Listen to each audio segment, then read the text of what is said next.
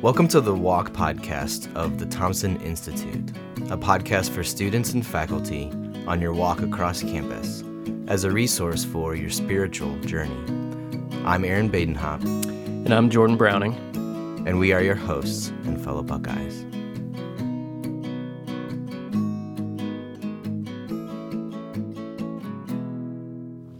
In our next episode of The Walk, we continue our interview with marketing professor Scott LaCrosse, and we ask him how work in the marketplace can be more than a secular endeavor, but can be a God-given vocation.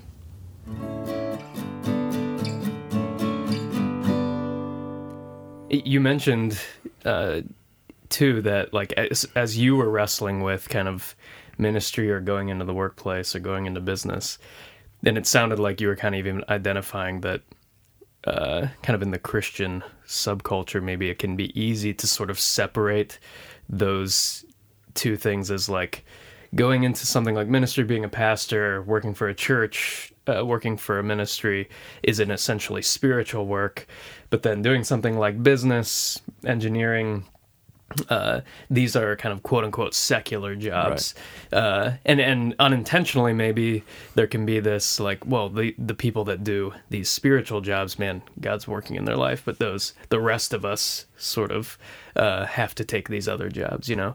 And so maybe, I don't know if you can speak into kind of that false dichotomy and even work itself or the business world being something that can be essentially Christian or informed by your faith. Oh, absolutely. I mean, that's a big topic for me. And it comes back to just knowing what my mindset was back then and sort of now fast forward 17 years. I like to round down to 15 years.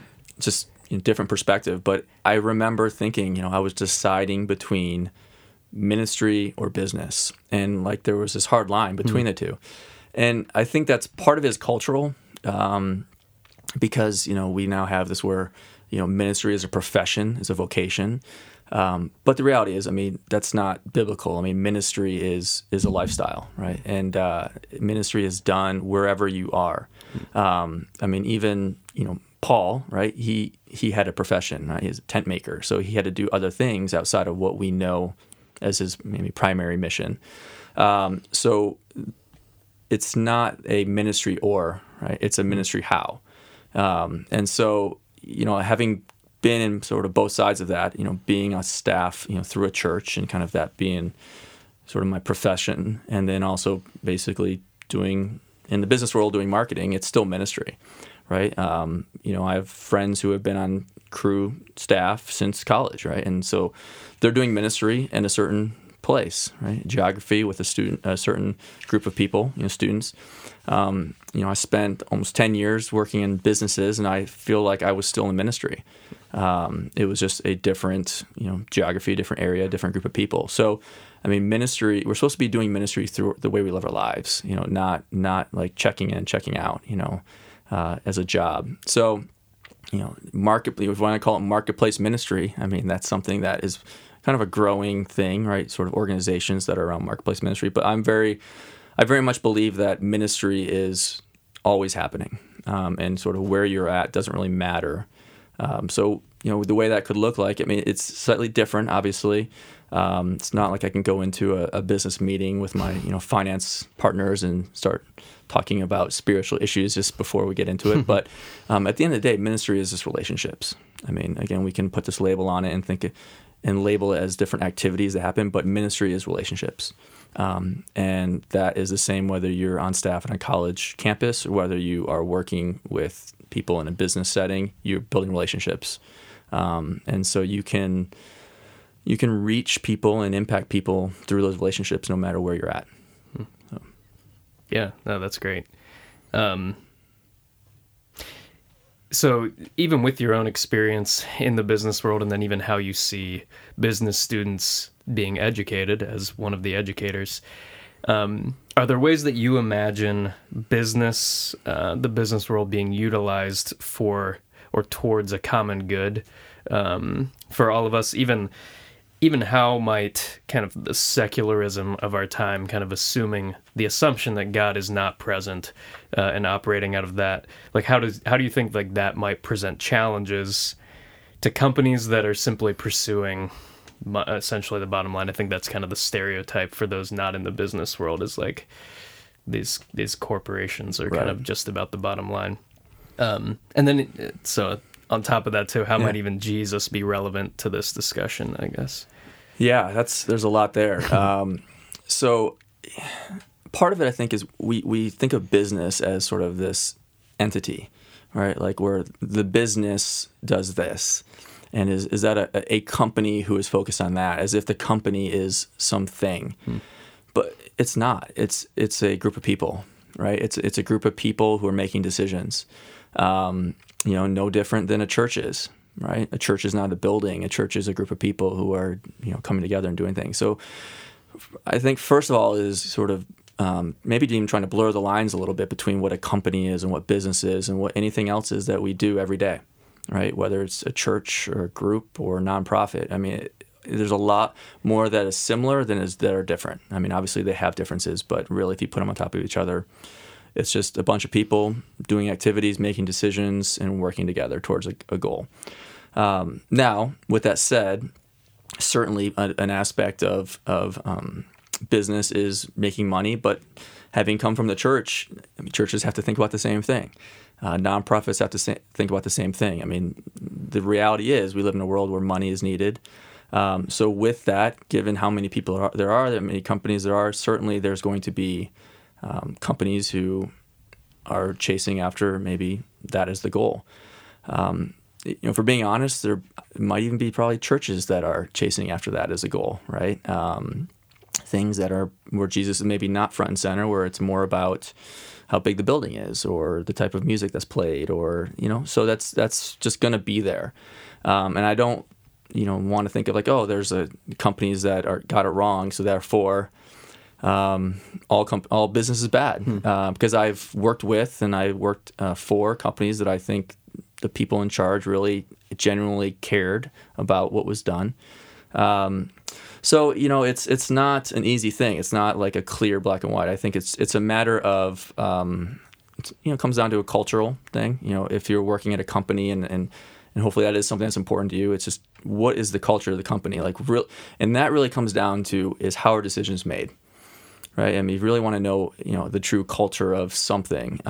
It really isn't a matter of what's said, whether it's the words that are painted on the wall in the headquarters or on the website or the, things that they tell you to put on your desk. It's when you have to make decisions, what's the criteria for making decisions? And I've been there where maybe the main deciding factor was what's the impact of the bottom line. And then I've been in other situations where we're going to take a hit, but this is the right thing to do. So it happens both ways.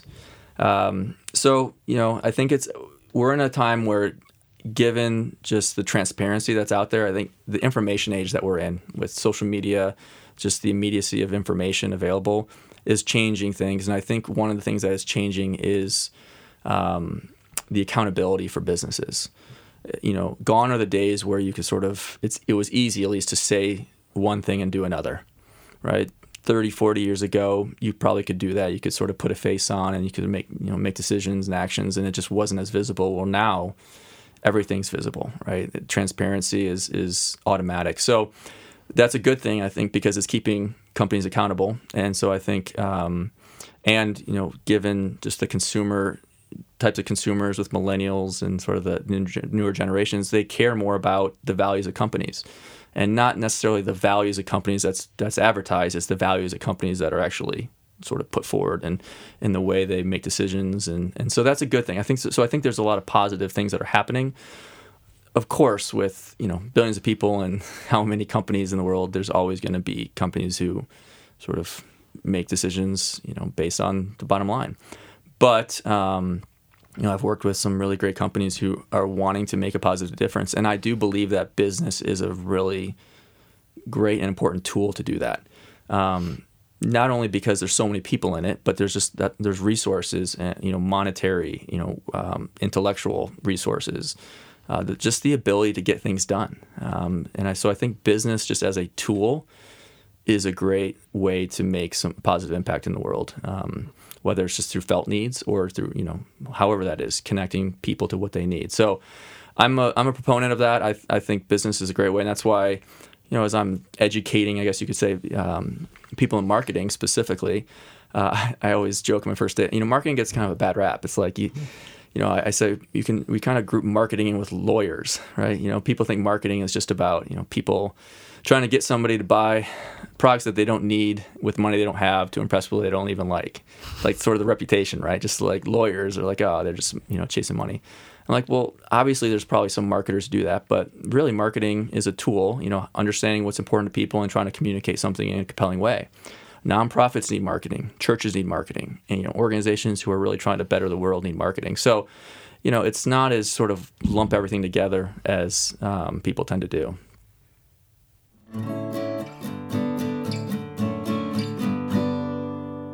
Well, Jordan was unable to make our time of reflecting on his interview with Scott LaCrosse, but what stood out to me from this episode was when he was talking about marketing as being a tool that could be used for the common good.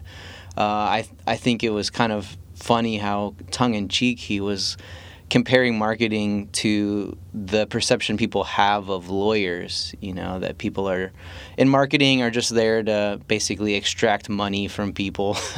But I thought it was cool how he talked about marketing as sort of a neutral tool. Of course, it can be used for unjust gain in some ways, but it can also be used for great good, as he talked about how nonprofits, for example, need marketing. And so I think that it was interesting to see how his faith shaped even his perception of marketing and how it can be used for good. Well, don't miss out on our special event with philosophers Gregory Gansel and Eric Weilenberg on February the 28th, which is a Thursday.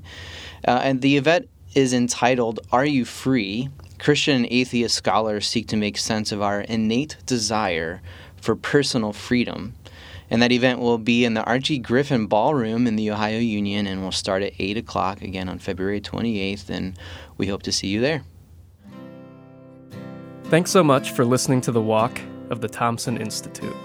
The personal views presented by the scholars and professors on our podcast do not represent the views of their employer. For upcoming events and for more information, visit thethompsoninstitute.org, a program of Cru at Ohio State.